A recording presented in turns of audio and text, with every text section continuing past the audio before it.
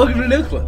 I'm Chad Rutherman. I'm JJ Artemis. And I'm Andy Kinnick. And today we're going to be talking about the Talos Principle, which was released in 2014 on Windows and Linux, and probably Mac as well. Yeah. OS X, got it. And then later it was ported to both Android and PS4, strangely. The PS4? Yeah, it's on PS4. Oh wait, I already knew about this. You saw the box copy. I did see the box copy. And it was developed by Croatian developer Croteam. And before we unpack the Talos Principle, we gotta look at the return address on that package and see that it says Croteam and just be super confused for a minute. Because Croteam's previous work has pretty much entirely consisted of Serious Sam games, which is weirdly the second time that we've talked about it on the podcast. But it's just a very fast-paced arena shooter that is known for being incredibly dumb. And they're good, but they're dumb. You just shoot bullets and things. And this game is decidedly not dumb. They had lucked out with the name of Croteam, because if you had not been here to tell me about this link, I would have just believed that would be like a believable name for a group of people attempting to make like a sci-fi video game about life transcending into the future. Yeah, Croteam does seem like... The fact that they're Croatian sort of throws a wrench in that, like, association. Being like... Because that's why they're called Croteam. Either way, this game, the Talos Principle that we're talking about, is also a first-person game, and if you're familiar with these Serious Sam games at all, plays, like it's very obviously the same engine, where you move incredibly fast, and... Oh, so it wasn't, like, a robotic thing? Well, it is in this game in terms of, like, how it's done, but, like, Serious Sam always moved at a really high velocity. Links. And it was just, like, a way to make the game feel more kinetic. Huh. In this game... we'll discuss the movement speed, because I know it's kind of a contentious topic. But largely, though, it is a puzzle game. Beyond, like, all of the layers of artifice that the game has in front of everything, you do predominantly just go from room to room and solve puzzles. And I want to say that it is almost like a worthy successor to a game like Portal. Because the game itself uses just different gadgets in like increasing complexity, and as you solve prescribed puzzles in rooms, in like a ruined like scientific facility. I'd say that's a fair comparison, but a little bit of an overstatement, in my opinion. I think it's a worthy successor. I don't think it is as good as Portal. No. But I think that in terms of like puzzle games to come out after Portal, this is a totally acceptable top tier. Yeah. Game in the first person puzzle genre. I was worried you were going to open with the Portal comparison, because that's sort of one of...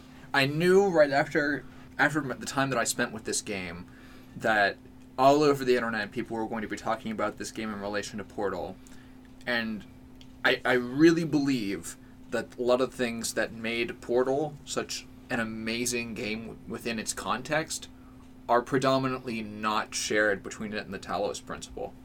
I think both games sort of bring, for one, like an extremely diverse tone. Like, they're using similar systems to different ends. Right. So I thought in a lot of different contexts that the comparison wouldn't be as informing, outside of like just the mechanical level of you're a guy in a chamber trying to do weird. Right. I didn't even like think about how similar they were on a base level until I was like halfway through, and I was like, I guess this is kind of like a similar setup to Portal. Yeah, I think so. Yeah, it feels very different to Portal, I think. Yeah.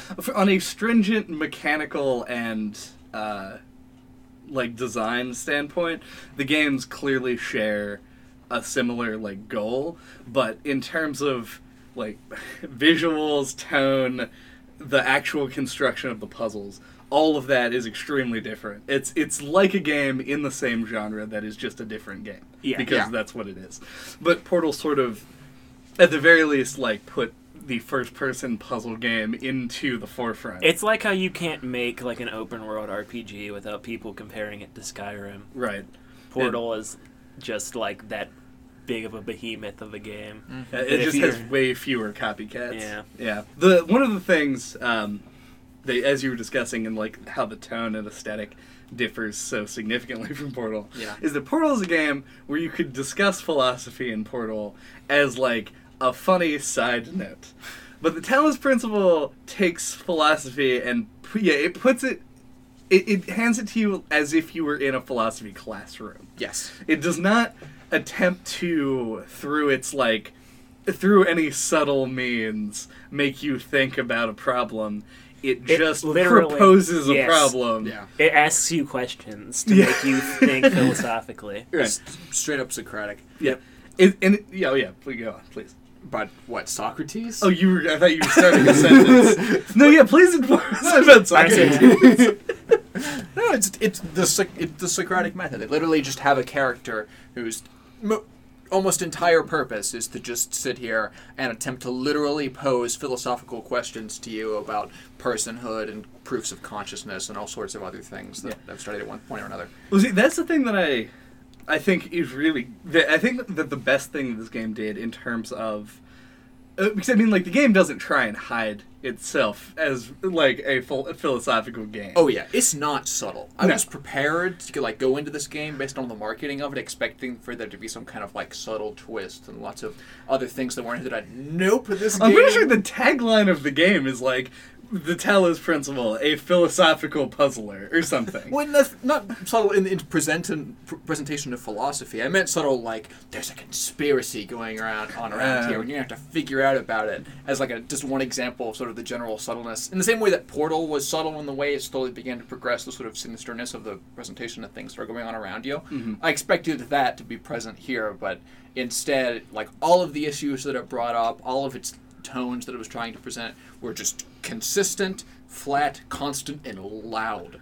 Yeah. Yeah, subtlety is now... Like, there's a subtle plot line that requires a lot of sort of, like, digging and reasoning on your part to kind of figure out what exactly was going on outside of the simulation.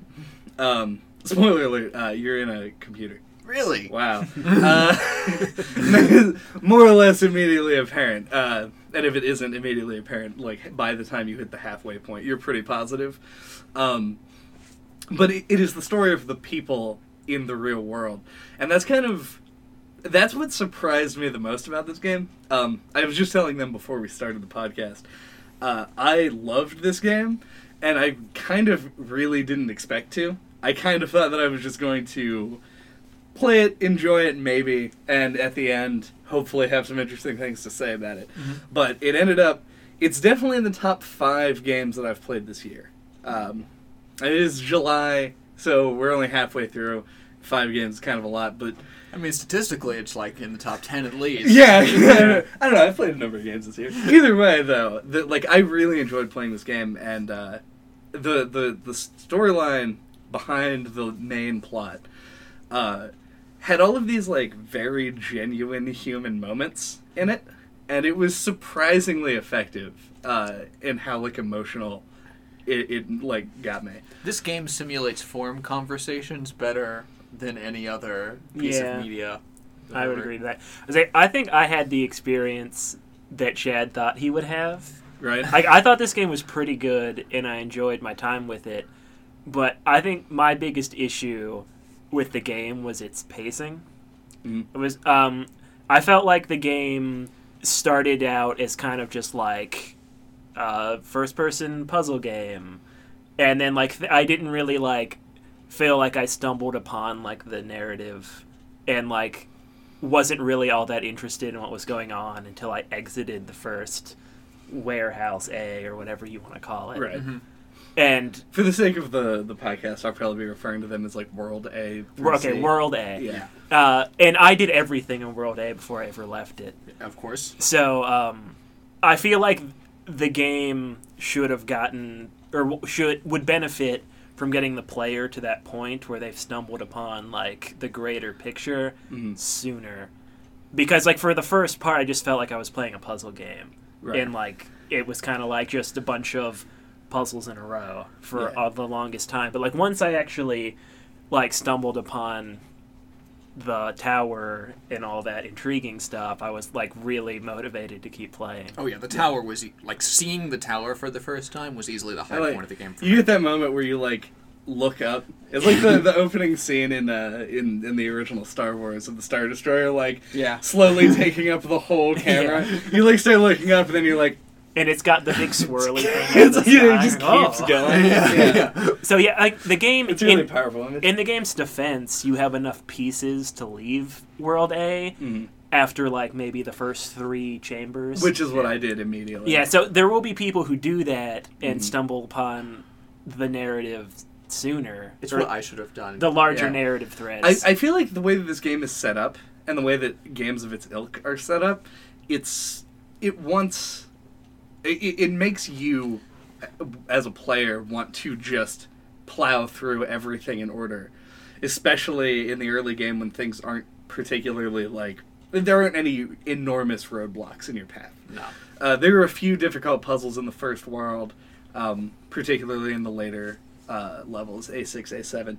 But it doesn't get really hard until much later. Until you start getting all the red pieces. Yeah. Oh my god. But, I don't know, because I didn't have an issue with the pacing. The way that I treated the game, because the moment you enter the tower, you come across the first, like, red sigil puzzle. Mm-hmm. And when you come across it, it puts up a thing in the top left that's like, floor 1, and these are the sigil pieces you need. And then at that point, you already have, like, world B, here are the green pieces you need, and, like, your next power-up, here's the yellow pieces you need. And so I ended up treating the game like a checklist. I would go into a world, I would find a world that had pieces to complete the next thing on the top left bar. Mm-hmm. Right. I would do those, and then leave and go do that thing. And that probably drug out, like, my total time spent with the game, but I always felt like I was accomplishing something. Yeah. So I feel like that really aids with the pacing. The pacing of gameplay is fine, even though I did kind of feel like there were, like, way too many of one kind of puzzle in a row sometimes. Yeah. But pacing of gameplay, I think is fine. It's like that pacing of that narrative. I think they should have sprinkled more in to pull you along early.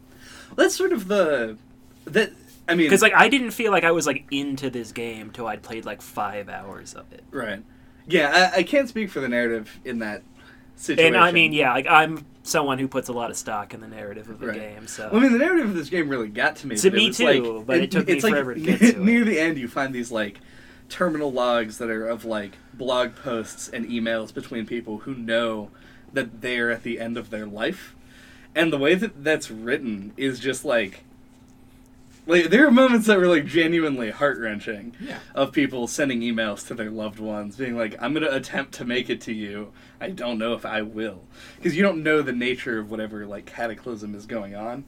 You just know that something is happening and everyone is basically ready to die. Right. And you described all like that stuff as genuine earlier, and I think that's like completely true. Because like the stuff that I found the log entries that I found the most interesting on all the computer terminals were like of the people from the Ian whatever labs or corporation or whatever. Yeah. And it all did. It felt like really human and genuine, and I was like interested to see where that was leading. Yeah, I do like all of that, but I know we kind of like edged on talking about like the actual puzzle construction. Yeah. But before we go into that, I did at least JJ. Yeah. You have a degree. Yes. In philosophy. Yeah. I'm assuming, and you can call me out if this is an unfair assumption. Mm-hmm. I don't want to make an ass out of you and me.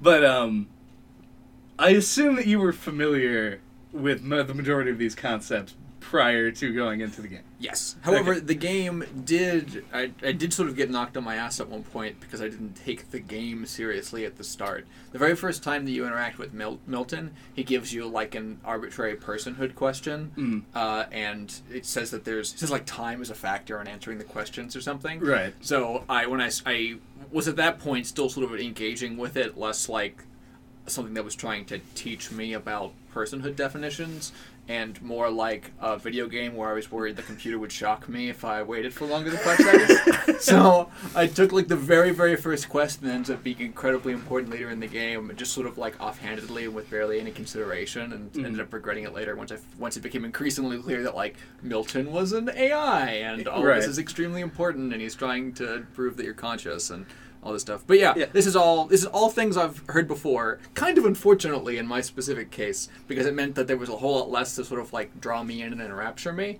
But that doesn't make... The way that they presented all of this material is extremely accurate and extremely commendable. Like, I never completed the entirety of the game. I only got through about like 70% of it, and then sort of like Googled and watched a lot of the ending material and cutscenes, but they did a fantastic job on these sorts of issues. I'm not really an expert in a lot of the like AI fill stuff, so I can't comment intelligently there, but I spent years on personhood things. So See, that's the part of it that I thought this game did a really good job with. Not knowing how, like, academically speaking, this type of material would be presented, I found all of it, like, engaging enough to, like, actually think about and, like, process in my own head while I'm going through the game. Which is, it's a really nice backdrop. I'm actually kind of surprised at how, like, appropriate, like, doing like 3-dimensional logic puzzles is to like religious philosophy. Like theology and logic puzzles just seem to mesh for some reason to me. But the thing that I think ended up being a real boon to their development of their like philosophical points is the fact that like they make no effort to conceal the fact that you are a robot. oh yeah. And it's like when you're abstractly talking about the idea of AI and consciousness in regard to AI, probably the best way to like just kind of have an assumption made. The first axiom of the Talos Principle, the game, is that you are a robot, but you are playing the robot, so you don't have to make a logical leap to say that the robot is conscious, because you are the robot. You can assume that it's conscious because you're playing him. And because you're used to blurring those things in all video games that people address, they're trying to buy into that so they don't have to, like, defend it. It would be horrible if they presented the game to you in such a way that it suggested you should be role-playing an actual robot. Like a robot, as you imagine, like from the Twilight Zone. Yes. Yeah.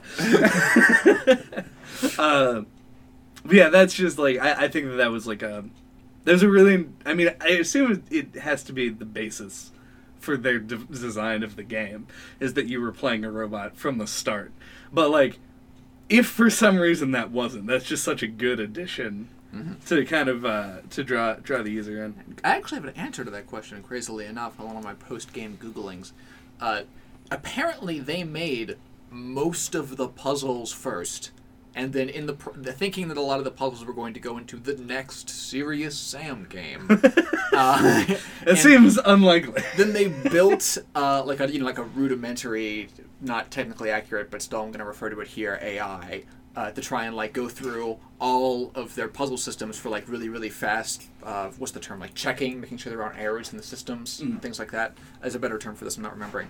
But so it could Playtesting? Yeah. It was like a playtesting robot that they did to try and work out problems in a lot of the physics puzzles, and then that sort of just inspired them from there to make just the entire narrative about you being that thing in one way or another. Oh wow. Yeah. Yeah, and then they just it's like what happened in real life with a dash of apocalypse. Yeah, basically. They brought in the guy who wrote the narrative for Swapper, another game that other people who are listening may know of, but I've never personally played, so I can't comment. Oh, you don't have the name?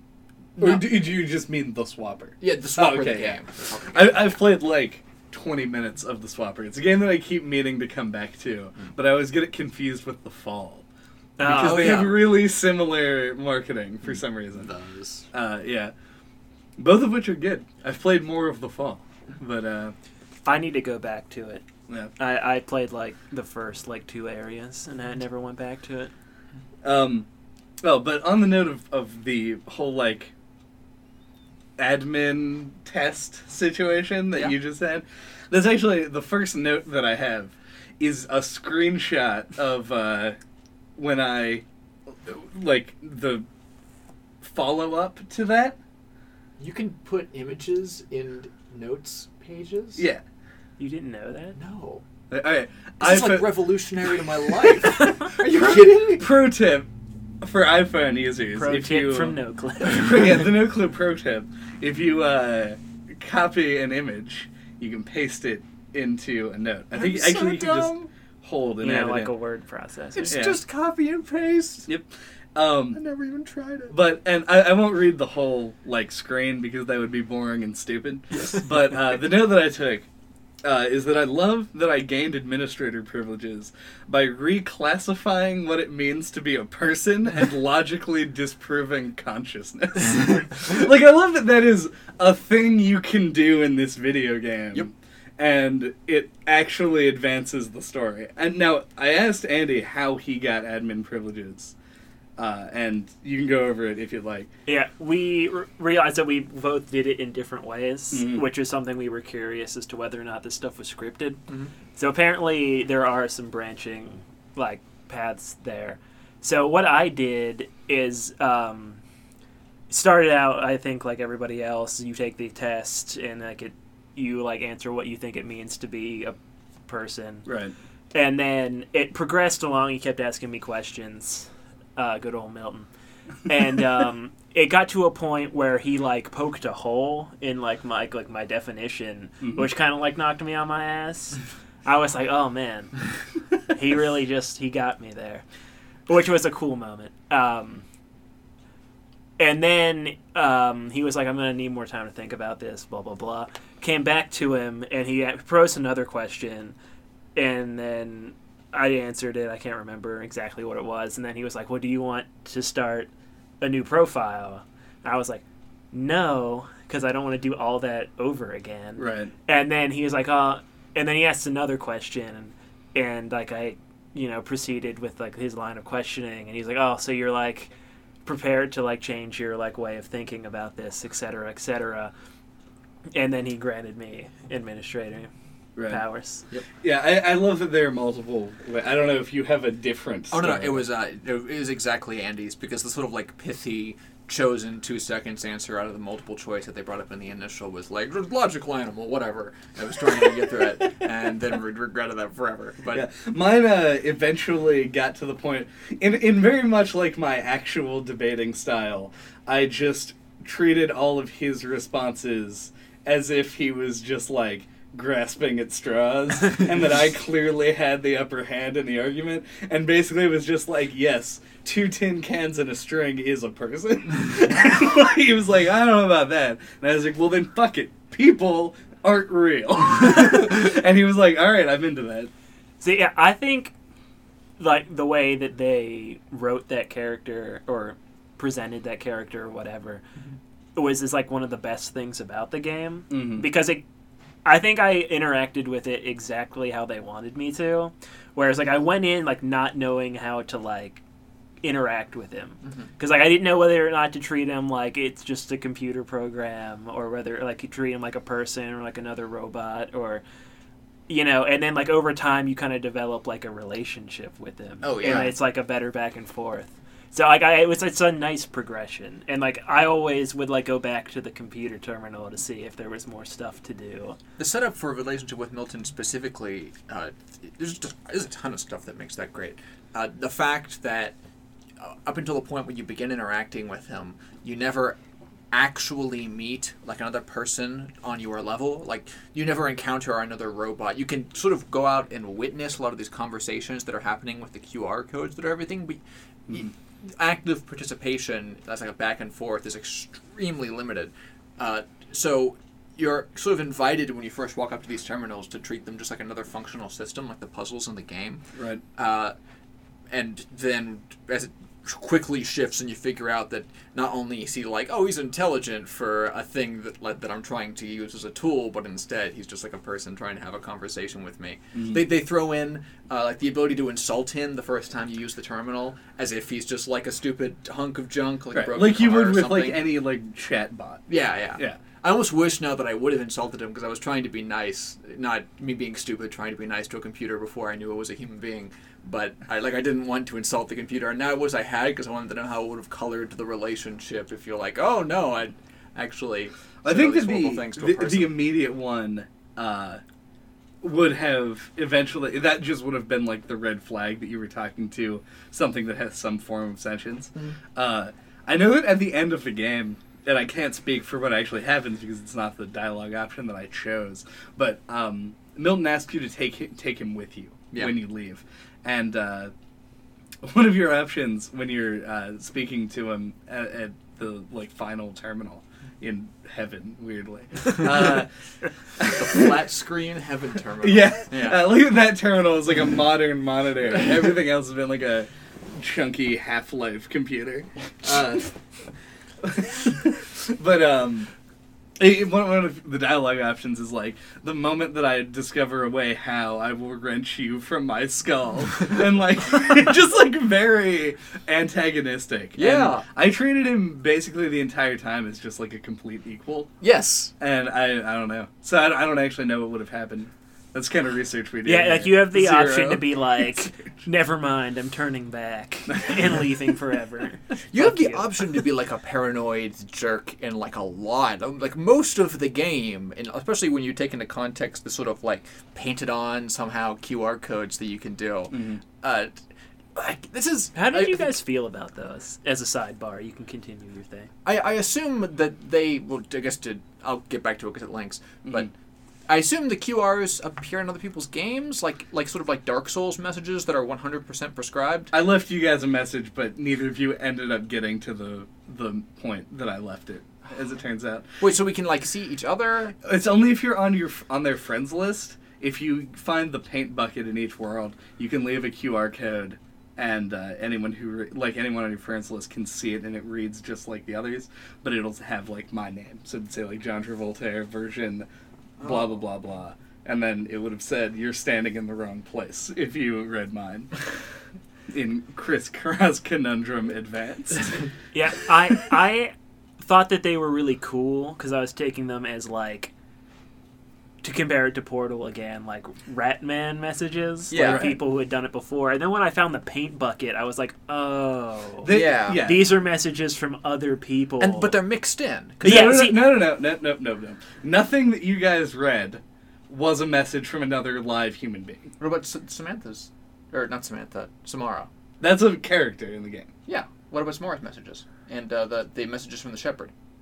Right? Those aren't... I mean, not another person playing the Talos Principle. Yeah, I know. Everything, yeah. I'm saying it's a mixture between prescribed messages that players choose and put wherever they want with their names on them, and messages like specifically from the Shepherd that I'm assuming are necessarily have to be in the game, right? To bring context to that relationship. I think what... I might end up cutting this if it turns out there's a massive misunderstanding happening here. Yeah. But the only messages from real players that were painted there by a human being at a computer, right, were ones that were people on your friends list. Yes. So likely none of the ones that you read. So things from the people like Sheep and like Dog and all the people with like the weird names. Yeah. Those were coded into the game, hard coded as they were developer messages. Right. But from our perspective, unless you just recognize the names, there's no way that we can distinguish between those, You right? have to recognize your friends using them. Yeah, so when I found the paint bucket, I just stopped reading them because like I had been perceiving them as this cool narrative thread and was like, oh, this is just dumb shit that other people are saying. Well, no, there's no way because like so other I just people, ignored them for the but rest other of people the would have game. just written like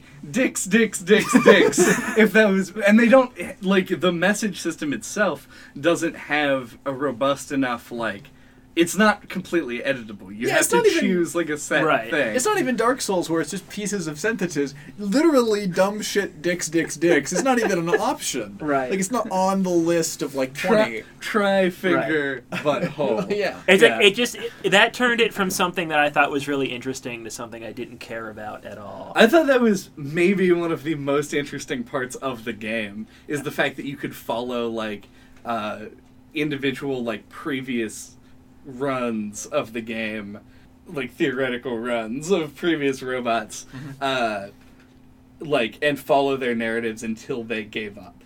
Yeah. And only, like, 3 people actually made it to the top of the tower. 2 people survived the last puzzle. And, like, I thought that was really, really interesting, and thought it added a lot. Like, I liked that there were people, and you could tell, like, that they were all from different, like, eras, based on, like, the way that they spoke. Right. And, I never made that connection before. I guess that makes sense. See, yeah, I think that's cool, but then when I found the bucket, I assumed that it was just all real people, which made me mad. You're weird. You're weird, Annie. But, Because, I don't know. okay, continuing the thing I was talking about from forever ago, within the context of these paint buckets, like, I think this is that paranoia I was talking about that's often displayed in, like, the actual human-made messages where you can be like, I went to the tower and came back. Elohim is lying. Right. And, like, things like that, and all the interactions that are present also a little bit with Milton in the game, too, are weird in the context of, like, the whole narrative. Because interactions like that would make sense, like, in Portal, where you have these, you're going through the test chambers and you're reaching these points that's clearly, like, beyond the domain of the system. Right. Like you can sneak through the wall, you find all the Ratman hideouts, and you realize that you're out of the game in one sense or another. And then it's building up to an ending in Portal where you use your abilities to literally leave the system and try and escape. Right. But in Talos Principle, that never ever happens. They set it up as if it's going to happen the first time you actually walk into the tower by, you leaving the site of Elohim. But within the context of the larger narrative, everything that you were doing was specifically for the prescribed purpose of you eventually disobeying this guy, getting out, and then becoming like this weird robotic remnant of humanity for the rest of time. Right. But that means then that all of the, like, crazy paranoia that was going on through the rest of the game, through your interactions with other, like, humanoid players, Was entirely dreamt up. yeah, it was just 100% false. There was no reason for you to have this sort of, like, crazy disbelief in Elohim and all the things he was saying. He wasn't actually a malevolent force. He doesn't do anything to try and hurt you the whole time. Right. There's like the mechanical purpose, and when you're talking about Portal and how, like, when you leave the area, it gives you this idea of, like, oh, like, this game isn't just overcoming these challenges, there's a larger narrative behind it. Yeah. And the mechanical way that Portal does is by having you leave the bounds very early. Yeah. In Talos Principle, the way they do it is with Milton. He's, like, the mechanical reason, and I think largely symbolizes, like, skepticism, like, in consciousness. Because at the end of the game, if you download him into your head, he says, like, you're going to do something that you think that you should, and you'll hear me in the back saying, why do that? And I think it's that he exists narratively to instill in the player a sense of curiosity. Mm-hmm. And so the paranoia is sort of like, it overcame a lot of the previous AIs, but within the story of the game, you are, like, the paranoia is a good thing in that it makes you naturally curious, which is what a human being is. And so they want to make your AI as much like a human as, like, mind as possible before they release you out into the world. I guess it's just jarring because they're taking an action that I normally think of, or that games normally recontextualize later as heroic, like that sort of, like, extreme skepticism of your environment. Right. And in the end just being like, oh no, this is just a specific fact that the program was looking for about what it takes to be a human being. Mm-hmm. Like, a perfect example within gameplay that happened to me. First time I got to the very first tower puzzle, I was going through all of the systems, and it's where the orb is in that one contained room you can't access, going back and forth, breaking the lines. And I was being a dumb person and couldn't figure out, and thought I was just, like, clearly openly impossible to have it touch on the whole thing the whole time. And then moved around and kept exploring and figured out that I could take the little crystal things out of the test area and just carry them around. And was like, oh god, this is the portal moment. There's now some way to... this is a tower full of, like, incomplete tests that there is, like, it's, like, locked off from me. And I gotta figure out a way to, like, use these and the rest of the game to escape the game.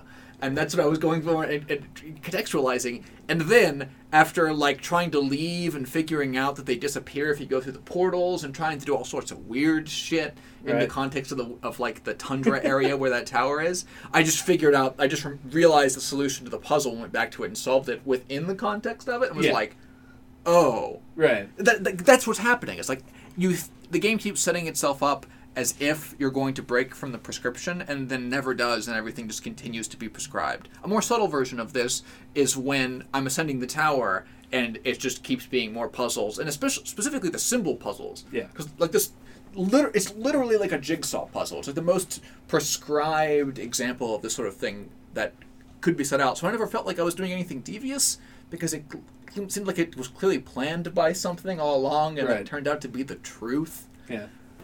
I mean, I don't know if you're, like, perceiving this as being, like, a major negative in the game, but, like, to me that just seems, like, all in line with the primary, like, the base narrative of the game. Oh, yeah. Like, yeah. It's completely in line with the base narrative. I just found it weird that that the point of setting up all those expectations of, like, deviousness and trying to escape the system, at the end they're just trying to point back to it as, like, an example of what human beings are instead of any sort of, like, part of a hero's journey. You know, human beings, they solve puzzles.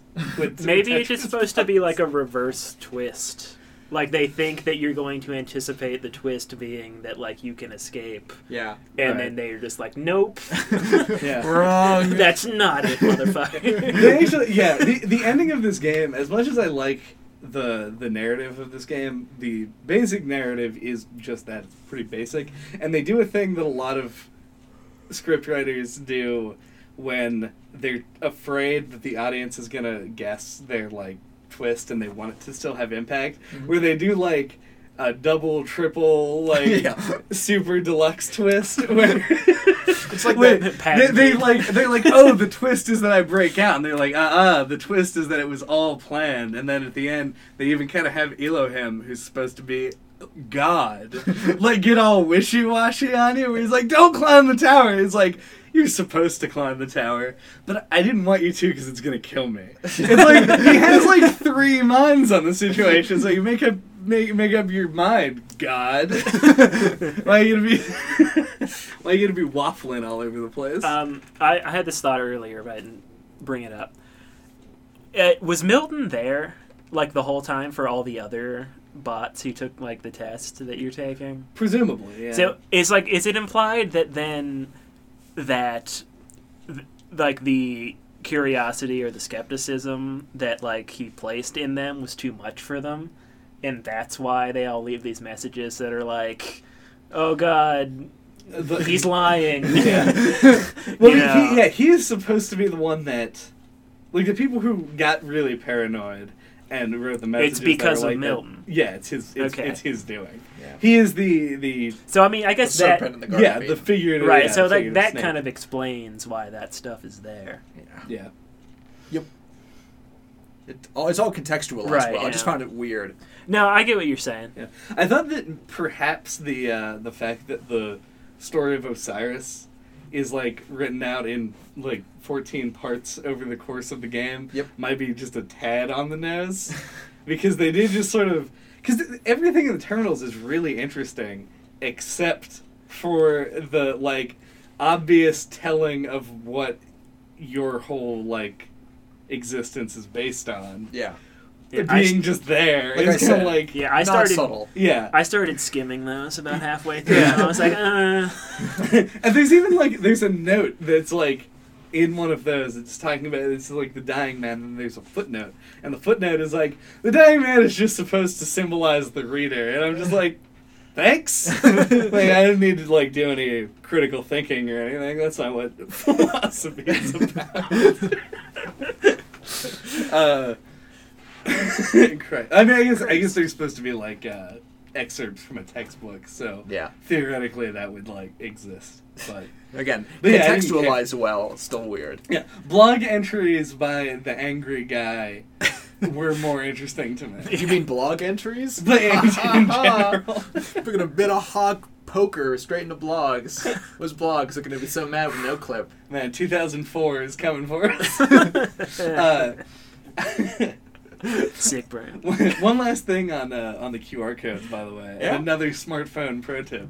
The QR code reader that I have on my phone, like, logs all of your QR codes. So it was really cool to be able to actually scan the screen Yeah. and then have a list of all the QR codes on my phone at any given time, which was kind of cool. Does it like actually pop up in text? I've never used a QR code that didn't redirect to a website before. Yeah, it's got like, just like, Cool. for the audience, I'm showing him the thing, but it's great because it contains the text and like the username, and so if you're like, oh, like Uriel, who was that? And then you like fucking just like scroll back, you're like, oh, this is one by Uriel, blah, blah, blah, blah. And you can pretty much tell exactly what everyone is doing at any like point. It's real nice. That'd be really helpful for continuing to put into context the at the end of the game surprisingly relevant story of like the shepherd. Because I almost had like the opposite sort of problem that Andy did, where I approached them initially not knowing if they were like a Dark Souls style thing or like a prescribed thing. That hadn't even crossed my mind. Yeah. Right. So maybe that's why I was upset by it. And then eventually when I figured out that like when you get the paint brushes, you just have like a list, so they're all like sort of half and half like this. Like it wasn't until I started Googling stuff about the end and watched like full playthroughs of the really cool last puzzle that I realized that like the relationships of these QR codes ended up being like actually important and relevant to the narrative in a way that I thought was only going to be reserved for like the terminal messages and the audio logs. Mm-hmm.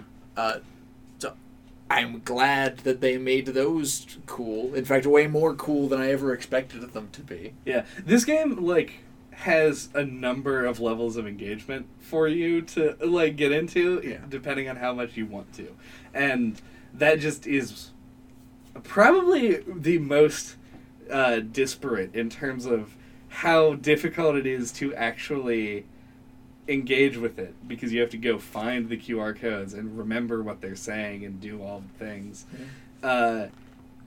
To how important it is to the actual story of the game, because when you're ascending the tower, two of them just fucking show up, and if you don't know who they are, it's kind of like weird. Especially since one's antagonistic to you. Yeah, well, I mean, he steps on two buttons and then you blow him into a hole. It's He tries, okay? He tries. It's weird he's able to get that far. You'd think he would do anything else to impede your progress. Yeah, it's just, I don't know. It's pretty cool. I like it. This game has boss secrets in general. Yeah. Some high quality secrets. Boss secrets. Yeah, there was I was telling Andy about this in the last world, in World C. There were a couple of things that I found, one of which was like actually really unsettling, like it startled the fuck out of me. One of them is just, I guess if you go into water, and I guess you could do this at any point because you found it in World World A. Yeah. I found it in World C, if you just like walk into the stream, you can just hear Elohim talking, and he just like is repeating this like 4-line phrase about words Oh man, that happens when you go into water? into water. Oh, I thought I was so proud of myself. In World A, I thought it was if I went to like the exact corner of the map at this one point in this one level, it was like this little sea cove, and I thought if I went into the sea cove that I like only here can I hear it, and apparently I was just stepping into the water and did not notice See, that. I thought it was if you went to like the boundaries of the map, because on one of the maps you spawn in, you can turn straight around and there's like a shore. Yeah. Right. So I just like walked into the ocean, and Yeah. I heard that. I was like, oh, so if you go to the edge of the map, and he just starts saying that. Yeah, but he's trying to give you the hint. water. You can't go forward in the absence of space. Right. True.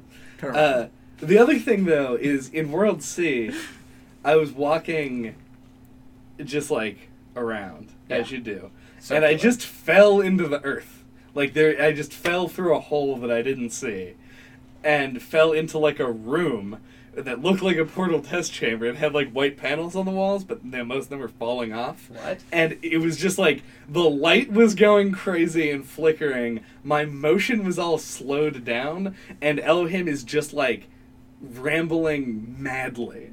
And What? I'll play it for you on the break. God, there's so many secrets. Because it's bonkers. But yeah, it's just this like, and I couldn't find it again if I tried. Like, I have no idea where it was. I was just walking and fell. Yeah, so many of them were just like island-like areas. Yeah. Yeah. And this game is just very good about that kind of stuff. Oh man, my favorite that I ended up finding again in post-research, because I wanted to see like what the stars were about, because I only ever found like 3, because I'm lazy, I guess. I knew about them. Yeah. I knew what they did, generally, just based on, there's a door with a star on it, there's sigils. Obviously, completing the star levels will get you into the door. Yep. Oh my god, those puzzles were so hard to get the stars. Yep. I got 1. No, it was like the first one. Even I got like 5 of them. Yeah, I was miserably bad I'm sorry. at the star level part. Oh my god. The star that you get in the tower, Mm-hmm. even though you go through the elevator, it's not a loading screen. Right. The whole tower is instanced continuously. So getting the last star just involves you just dropping like down the full length of the tower, like 4 stories, into a hole in a window in like room 1, and you just fall in, and you're just now in a little like cubbied off area with the star in it, and you pick it up and go up a ladder and go out. You just Wow. you drop That's like awesome. 4 That's stories really great, yeah. straight into an open window. It's unbelievable. Yeah, the secrets in this game are outstanding. They're off the chain. They're off the chain. But I mean, that's the Secrets Unleashed. That's a very that's a Crow Team thing as well, because Serious Sam has very like Doom or Wolfenstein type secrets, and I guess they just were like, we'll do it again, but make it like more. It's way more rewarding, at least in my experience, in terms of like getting like a bit of narrative in a game like this, as opposed to getting like a box of rockets in Serious Sam. Like the box of rockets, objectively more helpful. Oh, so you mean like it's like so a box of rockets is like a pickup item in Serious Sam? Right, like an ammo crate. Oh, I Right. thought like it was a joke, like box of rockets breakfast cereal that we could find. Cinnamons? Cinnamons. Honey bunches of space. You want to take a break and talk more mechanically when we get back? Yeah. All right.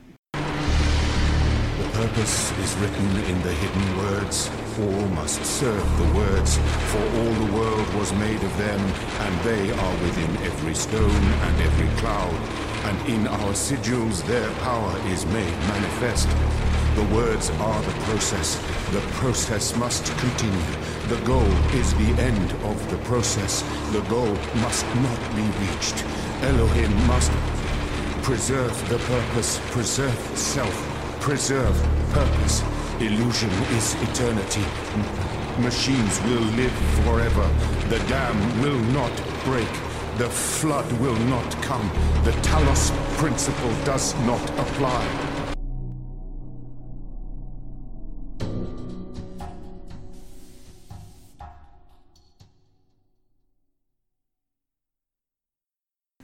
You have nothing to complain about at all. I have nothing to complain about at all, and the game did such a good job of actually teaching people about these issues that anything that I'd specifically like would want to try and add or shoehorn into the episode would just sound like me being a pompous asshole, or be so irrelevant to like everyone's day-to-day life that no one will want to hear it ever in any year, unless they're trying to get the degree. So the question, obviously, that I'm going to ask, because we're all disciples of extra credits, is would you recommend somebody looking to potentially get into philosophy play this game?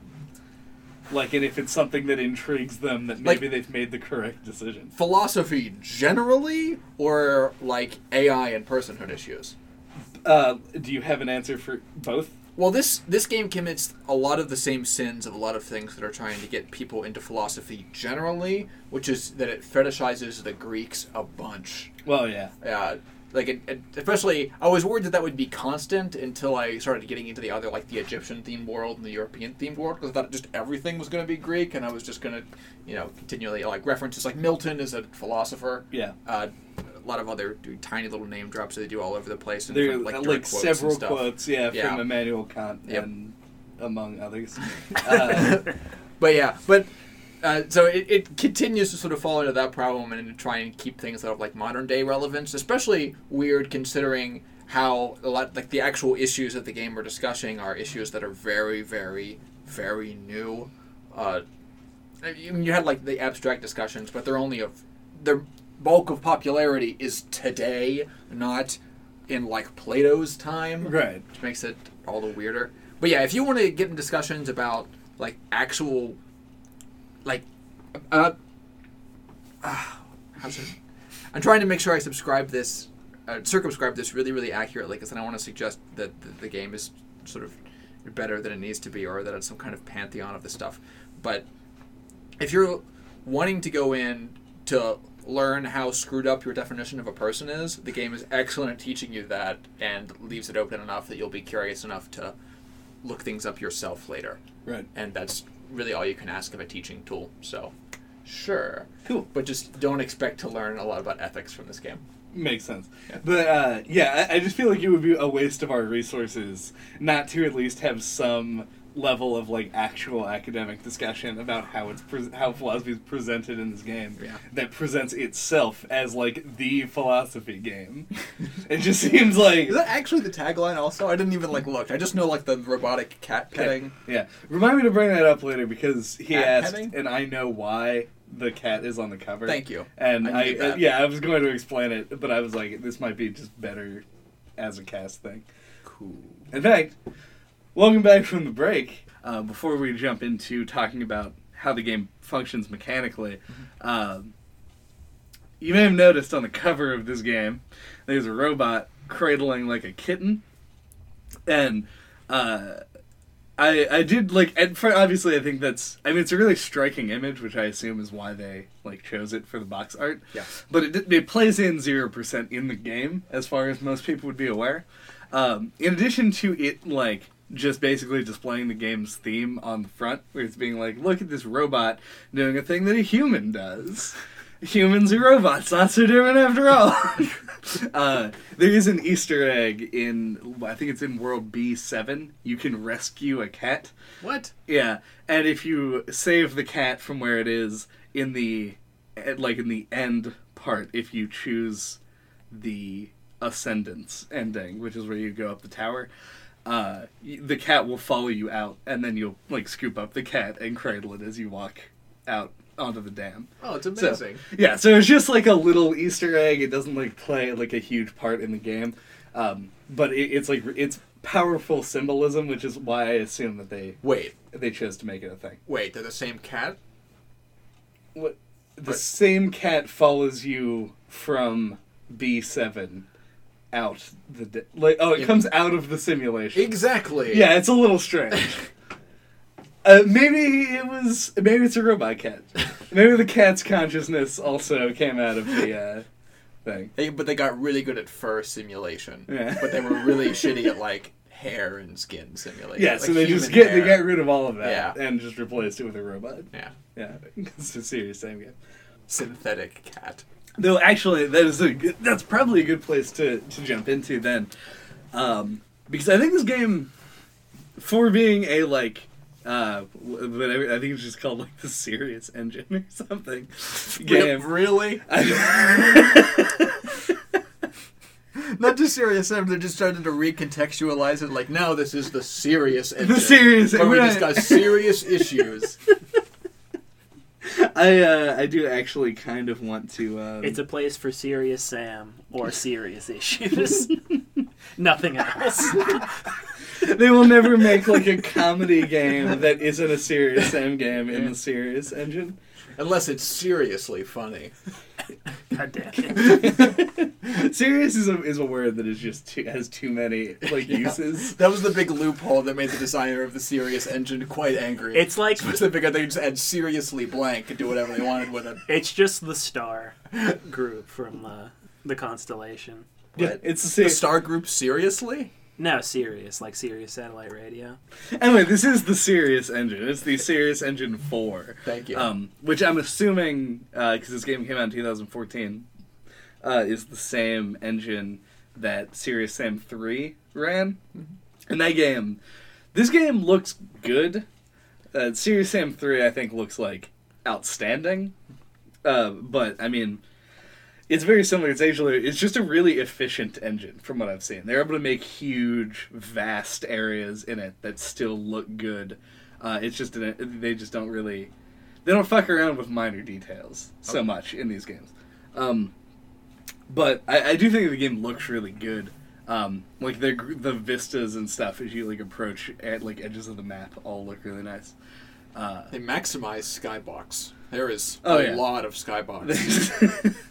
Yeah, it's ridiculous. That was also yeah.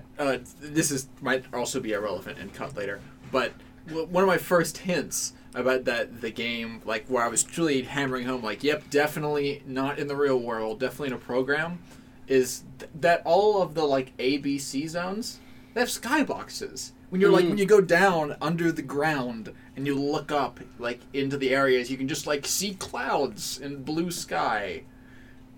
So wait, from inside of the like buildings, like before you go in the teleporter? Well, no, like when like you're in the hub areas with like all the numbered areas that you walk through, you can look up and there are like cracks or gaps in the skies or windows, and you could just like ski like blue sky. Oh, weird. And then you go up through the elevators and you're going up and down underground, and you're now looking at tundra. Yeah. So madness, yeah. Yeah, it's complete madness.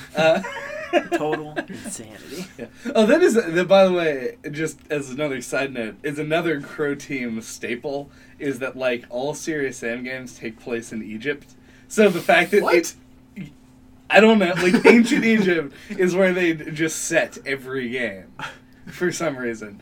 Crow Team loves Egypt. Like, it's their favorite thing in the world. And this game is no exception. There's a fucking great sphinx, like, just sitting around in one of the worlds. Pyramids and shit. That's just, like, their favorite for some reason. Okay. That's a through line to the development studio I want to keep following. Yeah. You want to, like, talk about the mechanics? I do.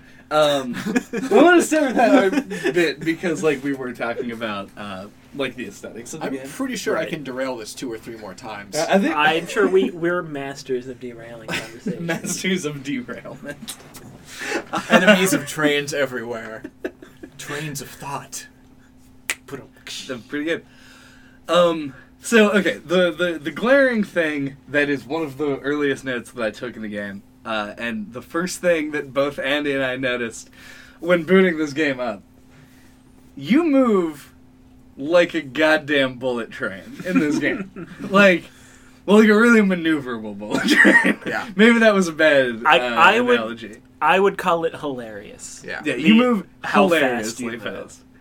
You move like the bullets in Wanted. Yeah, somebody curved you, and then you solved a bunch of puzzles, and then went to heaven. So like you gotta curve up. Oh, yeah. The hypothetical Wanted 2, where they keep scaling all the madness. Right, They're solving rudimentary physics puzzles. They're gonna shoot a robot. They're gonna shoot a robot out of the gun. He's like a little... like a nanobot. Like a nanobot, yeah.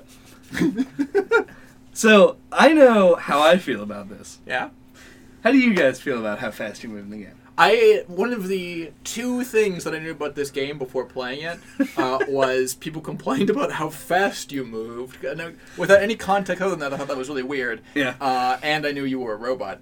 But that had to have raised a red flag, though, right? Like, you're like, people complain about how fast you move. Like, that's such an uncommon complaint that the speed at which you move must be completely absurd. And there's a setting in the game that I never toggled it. I totally should have, because I want to know what it actually does. That like it's like supposed to help you with like car sickness or like motion sickness. The motion based sickness on the settings speed of your movement. Yeah, the motion sickness settings are just what you would normally find under like your mouse settings in a game. Yeah. So, but like they're still there, but they just copied the relevant ones into that menu to make it like quick and easily accessible. It's just like your mouse sensitivity, movement speed, like for acceleration and view is all like just by itself in that menu.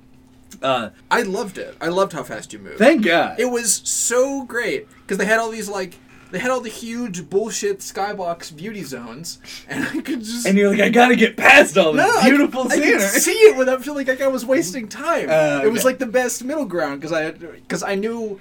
Early, I'd found all these like totally awesome secrets, and be like, I gotta find all these secrets, and I could just literally dash all around, and it's not taking any time. It's not like there's anything for you to run into, or like dodge. Something demands that you like go back and forth really fast. Right. Which is what I imagine would cause a lot of the like crazy motion sickness, but evidently no, it's literally just people's acceleration, like holding down the shift button where it was making people sick. Yeah. Well, I can tell you all about it because this game gave me motion sickness. Yes, that actually you end up being in this discussion a really comfortable middle ground where you didn't feel like it was necessary to move that fast, but you appreciated it. Yeah. And now Andy will give you his argument. I hated it. Yeah. The game made me sick, and I put off playing it for a long time, so I didn't want to be nauseous. Sounds like a really reasonable thing to not want a video game to do to your body. No, but I guess it had to have been common enough that they put specific options for it. But like, I figure out what it is. It's like the way the character moves. He bounces when he walks. Right. You can turn that off, and then you can also adjust like the angle of your vision and shit like that. So I changed both of those things, and it made it better. But even still, like moving at that full speed makes me feel like kind of like I'm going to get sick. Yeah. Okay. And I think moving that fast all the time is just ludicrous because of the fact that you have a run button, so you can walk, and then if you want to move that fast, you can hit the run button. Right. So, like, I feel like moving... Yeah, because like, it's a puzzle game. So, like, I want to go in and be able to survey my surroundings at a walking speed. Yeah. And then when I'm like, okay, this is what I need to do, I can just run and do it quick and efficiently. Yep. Right. So, I think just moving lightning speed all the time is just ridiculous. Okay, I want to preface this by saying that I'm super, super happy that they gave... that they put the motion sickness options there. Yeah, because a lot of people get... I mean, it's simulation sickness. It's where you're sitting still and your brain is like, I'm not moving, and then you're looking at something on a screen moving really fast in a first person where you want to put your mind into where the character would be, but you're still not moving and your brain sends mixed messages. It's the same concept as car sickness. So a lot of people get that issue and can't play first-person games at all. Yes. But some people have a more mild version of that and just get sick when you're moving at the speed of a car in a game. But personally, now that disclaimer is out of the way... But yeah, I was going to say that I see no reason for that option not to be there. Like, I wouldn't argue that it shouldn't be in the game if you want to move that fast. Right. Yeah, sure.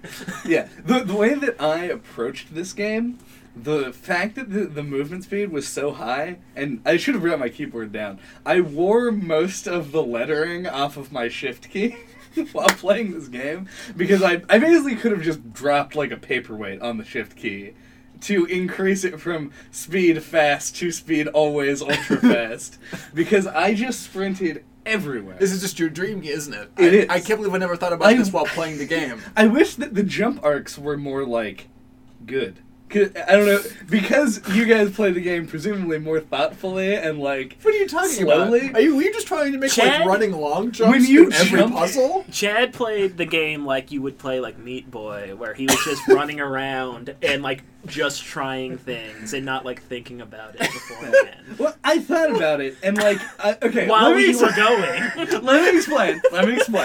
Well, you were also like, just vomiting profusely off to the side. Well, he only saw me play the first couple levels, though he's not wrong. First of all, on the jump arc thing, this game has this weird thing because, like, its jumps want to be very prescribed because, like, anytime that you have to jump, you have, like, a prompt that you can jump to a thing. Yeah, I found that was weird at first. Yeah, it's really nice in terms of, like, making the game accessible to people who aren't used to platforming, because you don't need to platform this like game. JJ. Yeah, you can just be like, I want to be on that box, and when the box gets close to you, it's like, press space to jump here, and you just do every time. Yep. And that actually is, like, I think that's also a good decision on their part. It makes the game a little bit more accessible. But if you just like jump off of a thing, you'll start going forward, and then at a prescribed point in the arc, you just drop straight to the ground. Oh, they just put a hard limit in. Yeah, like you can't just like do a crazy. I still managed to cheese a puzzle once by jumping onto like a weird like pillar and then jumping over one of the energy gates and got inside of the thing. It was just like, okay, all right, we're good. Just moved on. But yeah, I just moved that fast mostly because like all of the objects in the game are so prescribed in what they do.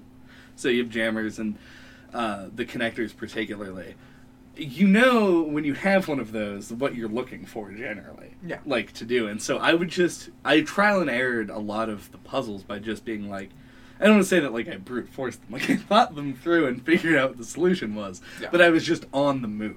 Oh. Like the first thing that you have to do in any of these is explore and make sure that you gather up the tools that you need. Yeah. And being able to move that fast, like, aided in making that a accomplishable goal in a very short period of time. Yeah, that was actually another reason that I like the run button that I'm glad you reminded me of, is that it made what seemed to be a really common first stage of all of these puzzles of go and, like, take inventory before you start trying to do Loot stuff. the room. Yeah.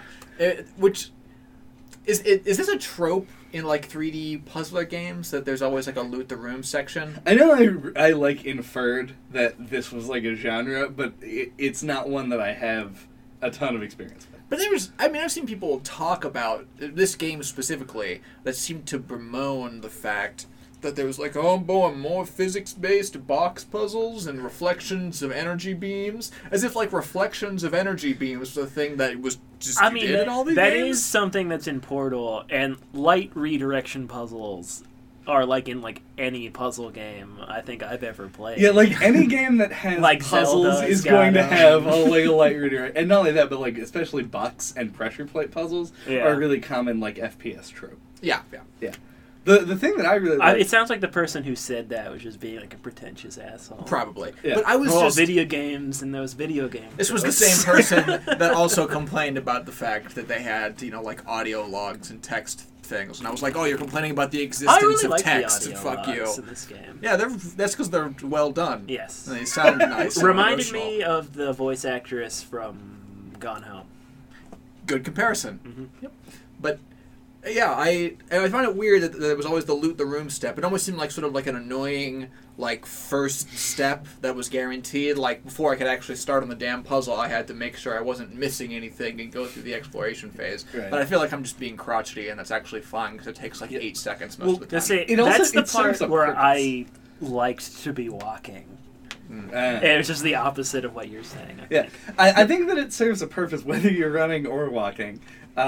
Because it allows you to not just take stock of like what your available tools are, but it starts you solving puzzles and seeing what's in the room so you know what to expect. Oh, yeah, duh. No wonder that they always do that, because they can selectively put all of your necessary pieces, different sections of the room, that can force your perspective in a way that you have all the information, not just about the kind of objects that you have to manipulate, but about the area you're manipulating. Yeah. Like I can even remember from memory right now one time when I went on this constant exploration search for another one of those like weird light pillars, and picked one up and was like, oh, I can look through this window, and then ran away. And right, came it's back like, to it I later. know this window exists now. Like, you can then put a beam through it. Yeah, right? they're just using it as another tool to force you to take in the information with the Level items. design, man. Yeah. Yep. The design of this game is, in my opinion, extremely like on point in terms of... It is. They accomplished exactly what they wanted to do. Yeah. The puzzles are all designed really well. It's one of those things where it's like, I feel like you can't complain about this game having like stale mechanics. I mean, like, oh, boxes and laser beams, because like The Witness exists. And The Witness is a game that, mechanically speaking, has one kind of puzzle. But, like, it's not the puzzle's mechanics that are what's supposed to be fun about this game. Or The Witness, especially The Witness. It's about the way that you think about the puzzle and the way that you go about finding your solution. And, in fact, when this game tries to use its mechanics to make the puzzle what it is, it it either downright confounded me or like just made the puzzle needlessly frustrating. Yeah. There's a puzzle in World C called Lump of Mine where there's a bunch of mines moving in like a thing. I actually did that one. Yeah. The way that you solve that puzzle is by taking a box and putting it on top of a mine, and then you can stand on the mine. Yep. This is the first time in the game that you have to ever do that. Well, that's just poor signaling. Yeah. Yeah. I didn't even know that was like an option. Which Well, is why it's poor The signaling. way, the way I figured that out is I figured there's like the platform on the side. Right. So I stacked the box and I got up on there and I was like, what can I do from here? So I grabbed the other box and brought it up there. And if you stand at the edge, it gives you like the prompt To put like the put mine. the box on Yeah. top of the mine. It did take me a while to figure it out. Yeah. Puzzles in this game took me anywhere from 30 seconds to 30 minutes to solve. Yep. Like, they were... The difference in like... The variety of types of puzzles that there are is, like... Not high enough.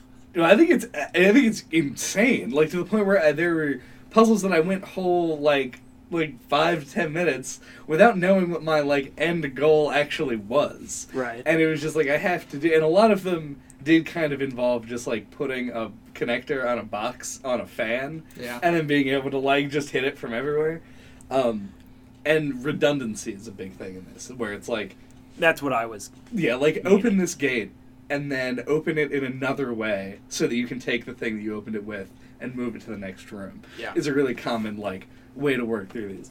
Yeah. And I think the staleness that you felt is sort of my view that the game is a little bit too long. Yeah, Yeah, I I was was- waiting for the opportunity to come back to what your opening statements on this, because I definitely I agree with the room here and think that this game was not paced as well as it could have been. I think it's too long for what they presented. I think they were trying to be, in some extent, sort of show off how sort of clever and iterative they could be with all of these puzzles and different moving parts. Like, what's the final number? Do we have this? I don't know, but like of puzzles, Yeah. there's 91 main sigils.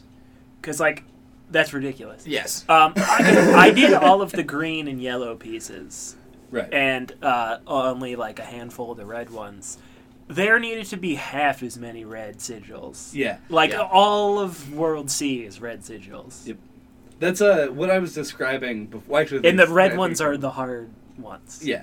Well, And also, I felt like there's way too big of a leap in difficulty between yellow and red. I honestly didn't even put together that there was like a difficulty. Oh yeah, Curve at all? I green's the did. easiest, yellow is middle, and Yeah. red's When you the started hardest. talking about that, it just like suddenly made sense. But because I did them all just like however they were laid out in Yep. the level, I didn't like. You perceive didn't get that. to a red one and be like, man, that was like way I just harder. got to the end of the game and was like, this is really hard, and that's why. Yeah, I see. He did the same thing that I did in the opening sections of the game, which is I just treated the colors as if they were like some game trope. Not in the trope as in like red, yellow, green is in terms of difficulty, but like, oh, this is just like a colored play piece, like a toy that you would Well, use. that's what I did too. And then eventually I got to this. But like realization. in World A, there is like one or two red pieces. So like as soon as I got to the first red piece puzzle and it was way harder, I was like, oh, okay, it's difficulties. Yeah. Yep. Like immediately. I don't know why I didn't. Well, I think because, especially for the first world, I wasn't really paying attention to the colors of the things I was getting.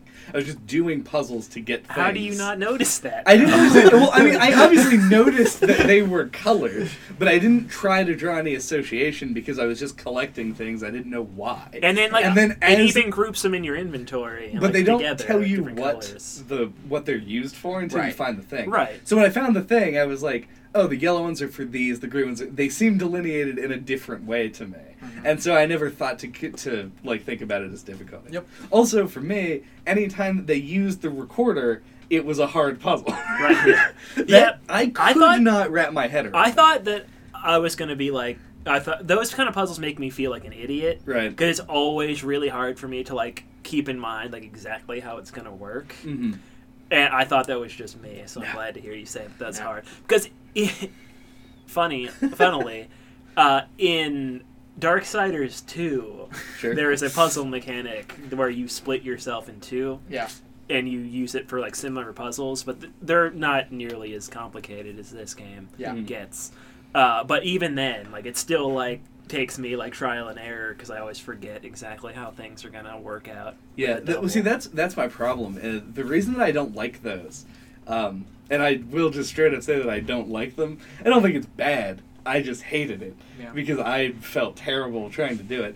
Is because, one, they take a lot of time to set up each attempt. Yep. Because you have to do very prescribed things and give yourself enough time to actually interact with your copy. And then they throw in the platform, which is just a way to make record puzzles harder and more complicated. And so you have to, like, now manage, like, oh, well, if I put this and you are a block high, and if you put a block on top of that, then I've got 2 blocks, get to the 3, jump, carry the 2, alpha, beta, Maximus. Yeah, this game just in sheer length burnt me out. That was really what I drew the line between yellow and red puzzles as, mostly. I didn't even think that, like, the specific actions and logical leaps that you had to make with them were, like, larger, if that metaphor makes any sense. I just thought you just had to keep doing them in the red puzzles, and I was a dumb person and never wanted to progress from worlds like you did until I had every single thing in the world. The fact that I think that it all just sort of fell into place for me, because the fact that I was really invested in the audio logs? Well, the QR code story, and the fact that I was invested in the audio logs and the other, like, elements of story was the fact that it rewarded you with 3 new texts, additional QR codes, and an audio log every time that you went up a level in the tower kept me wanting to finish the thing, run back and get the level, and then the yellow and green pieces are just things to allow me to access more red puzzles to get more pieces for the tower. And so the slog started at C3 for me. The world C3 through world C7. Like a tongue twister. Ended up being, like, the slowest part of the game, where I was just doing things to get one level. And it was, like, just constant. And that was, like, all day yesterday. I spent, like, 4 hours just on those worlds, and that's all I did. I just sat down and did the whole thing in one sitting, and it's just, like... Yeah, it's, like... Ugh. I don't know, it was just really apparent to me when, like, green and yellow puzzles would take me, like...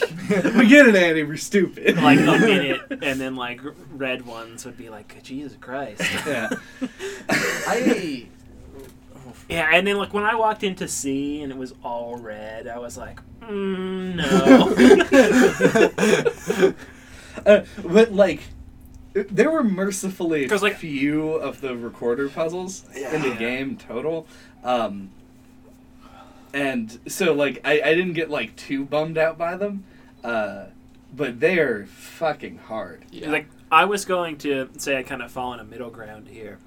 Because, like, I also got really burnt out like JJ, but was super intrigued with the story like Chad. So I, like, in this, like, weird, like, dilemma where I'm like, I really don't want to keep playing, but I really want to know what happened. That was the problem, actually, in my case, is because I never took the, like, QR codes on the walls as, like, serious story bits of any point. Sorry. I felt... I think you said same instead of Sam, which is why I kept going. But because I never interpreted those as, like, an important bit of the story, I felt like 5 hours in, I just knew what the story was, and then everything after that was just things confirming my suspicions, just one after the other. Mm-hmm. So I felt like I didn't have a carrot anymore, it makes it even weirder, because I expected that, because I generally like puzzle games, that I would latch on to the puzzles, but all of the individual mechanics that they're combining just seem like things that I'd heard of before, that I'd experienced in some other context. So it just ended up not being a carrot left for me. And then once I finally made the decision to just go catch Pokemon instead, and then come back to the game, and, like, sort of, like, Googling all the information about the end game, the only thing that I feel like I'm sad that I missed was, like, the twist at the end where you're interacting with multiple other AIs in the system. Right. I thought like that was a cool iteration, but everything else I was like, yep. Okay, I'm glad that I quit at 70% of the game. They really rode out each particular puzzle like way too far. Like I felt like I was doing like one kind of puzzle like forever, and before I got to something new, and then like rode that out forever, and then they would combine those two things that were already old, and it was like more of this. I don't know, but when it came to basically anything that was like a puzzle that involved everything up to the recorder, I was enjoying myself on pretty much all of them, just because I enjoyed the iteration on it. Like I liked it. It's like I've already said that this game is. We all think this game is too long, and I agree that some of the content should have definitely been cut to keep it more of like, at least more fluid, especially near the end. Hard to tell when the line's drawn on that. I think that the line is just drawn in the middle of World C, right? Like. There's so many, like, if they had just, like, lopped a floor off the tower and just been like, there's only 5 floors, that would have been, like, it would have saved so much time. You would have had to have done so many fewer puzzles when there was nothing else unlocking. It was just the floor that you're waiting on. I feel like there's a dissertation hidden somewhere in the discussion about, like, what determines, like, what mechanic sets people get tired of at what points and why. Right. Yeah. Every kind of puzzle for me got to a point where it became routine and like not fun anymore. Yeah. And then I had to keep doing it for a few more chambers. But like, do you ever play? I mean, obviously, you probably wouldn't play Tetris for 12 hours. I love Tetris. But you wouldn't play Tetris for 12 hours. No, I wouldn't play it for 12 hours. That's the thing. Well, I've played it for more than 12 hours. Like, over your life. Yeah. But in a 2-week period, you wouldn't just be like, I'm going to play 12 hours of Tetris. I might have done that. I don't see how you can get tired of the Talos principle. I actually think I Which have is to. why I think there's a dissertation in there. Right, I have no idea what determines the situation. I used to play it on my lunch breaks all the time. Yeah, I had a point where such a great way to kill like 45 minutes. Like I've noticed, like I'm like, oh man, I gotta wait like a half hour to an hour on something. Start playing Tetris. If you can get like a good streak, like you'll be like, holy fuck, there's been an hour. Yeah. That's just as like a side note to that. I don't think that it was like a contrivance or a coincidence. God no. That they use Tetronymos as the sigils. Yeah. Because there's definitely an audio log that says, like, all societies used games, and, like, the people who were working on the project, they were game programmers, and they included games. And, like, obviously it's a video game, so they're gonna, like, self-masturbate video games a little bit. Of course, yeah. But, which is quickly becoming a trope. Yeah. Yeah. It's video games want to exist in everything and in themselves, and it's a little bit like, maybe just think about what you're trying to say. We're still threatened. Right, The problem is that attempting to justify your existence to the people who are playing your extremely obscure video game. But who knows? Maybe I'm being an asshole, and a lot of people are learning about this for the first time because they picked up the Talos principle by accident at Walmart. But whatever. But yeah, not our audience. but yeah, they do talk about like games and stuff, and I thought that the inclusion of Tetronymos as the like unlocking mechanism was actually really cool. Like, and I enjoyed doing those puzzles too. Like, I thought that was in itself enjoyable because they're spaced out so far that it's just like a difference in kind. And like they're just literally puzzles. Yeah, it's like a newspaper puzzle. Yeah. I think I don't get as tired of something like Tetris because it's entirely my choice to play it for 12 hours. Tetris is something that you can play in small chunks, and like the length of the time that you're playing depends on your skill. Right. Whereas like the Talos principle's like there's 11 hours of game. You have to get through it all if you want to see the ending. Yeah, Talos Principle has like a prescribed ending beyond like a 4-bit image of a rocket ship taking off. Forgot about that. Yeah. Like, you can get to the end of Tetris, but it's not why you play Tetris. Right. Whereas Talos Principle, you play to finish the game. Yeah, that was like literally the worst thing that I had to say about this game was that I just hate doing recorder puzzles because they're really hard. Yeah. And like it makes me feel terrible. Dude, that last tower puzzle? I never went through it. It looks nuts. It is not. Wait, hold on. The last tower puzzle. Well, you're navigating the bomb up through multiple layers of extremely tight corridors. Yeah, I was just showing Andy this puzzle. It took me like around 50 minutes for that one puzzle. Of course it did. And that wasn't even the hardest puzzle in the game for me.